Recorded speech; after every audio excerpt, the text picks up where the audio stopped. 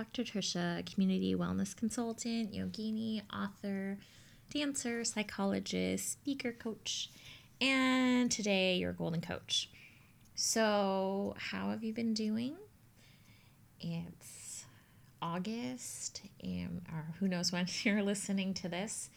And one of the things, I'm obsessed with books, if you didn't know that already, and reading so many books a year. But books that I love, I will reread at least once a year if I can.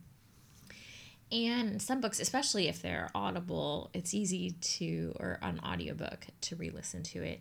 And one of the books I've listened to again recently is The Midnight Library by Matt Haig.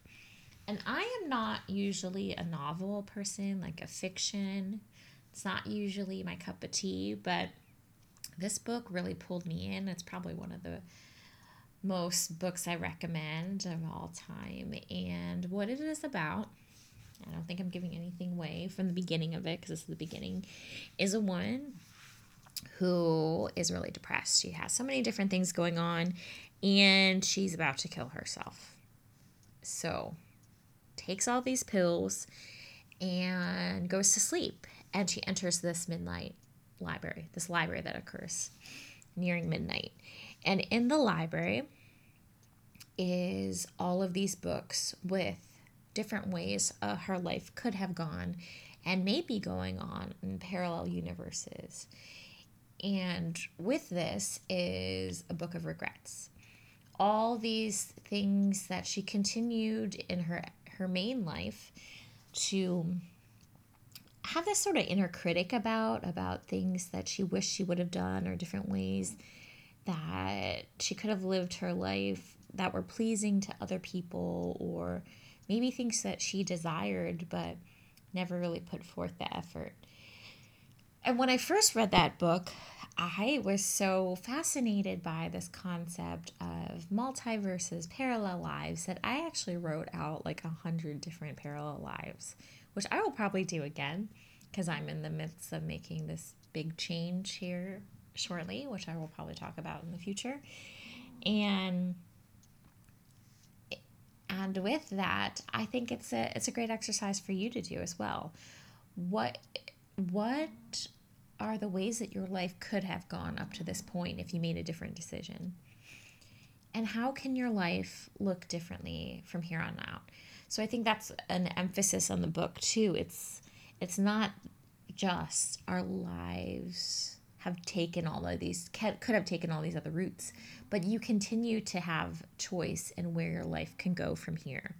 There's not only one path to lead, and there's no right or wrong way. It's just what you're choosing to currently do. And what I find fascinating about this book, it's also pretty parallel. It reminds me of the Akashic Records or Akashic Library, which is talked about in the spiritual world, and which supposedly contain all this information from this life and past lives, and in some ways parallel lives, and where our future could go. So this midnight library, or this concept of Akashic Records, or an Akashic Library, basically, it's where quantum physics and spirituality meet. And who is to say what is right? What does science prove? But it's this belief, this possibility of what could simultaneously be occurring in other places.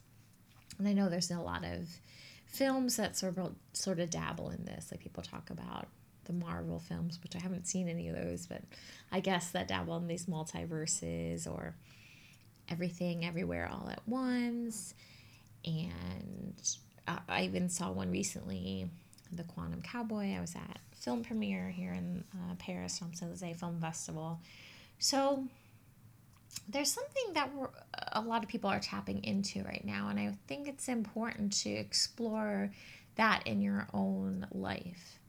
Not living with a sense of regret, but knowing that your life could have gone in a lot of other ways, and it still can, that nothing is ever stagnant. I guess I was going to say unless you want it to be, but we know that change is the only constant. So your life might be morphing in more ways than you're actually aware of. And knowing that every single decision you make, and we make so many decisions every single day, can lead you towards a slightly different you.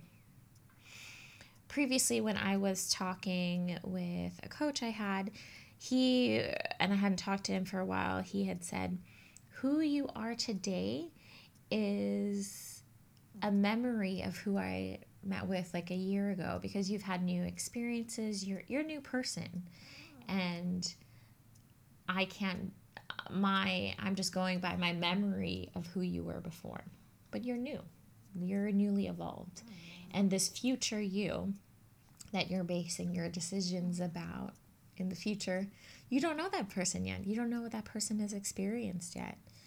So know that we're continually morphing, that we're continually changing, that nothing is stagnant. We're evolving.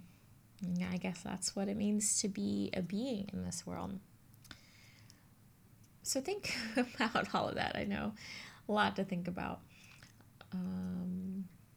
How do you want your life to be? It's never too late to make different changes, because life is changing.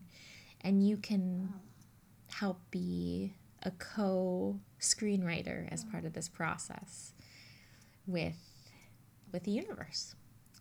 All right. Remember, through presence and unfolding, do you find the treasure you're holding? Stay gold. Till next time.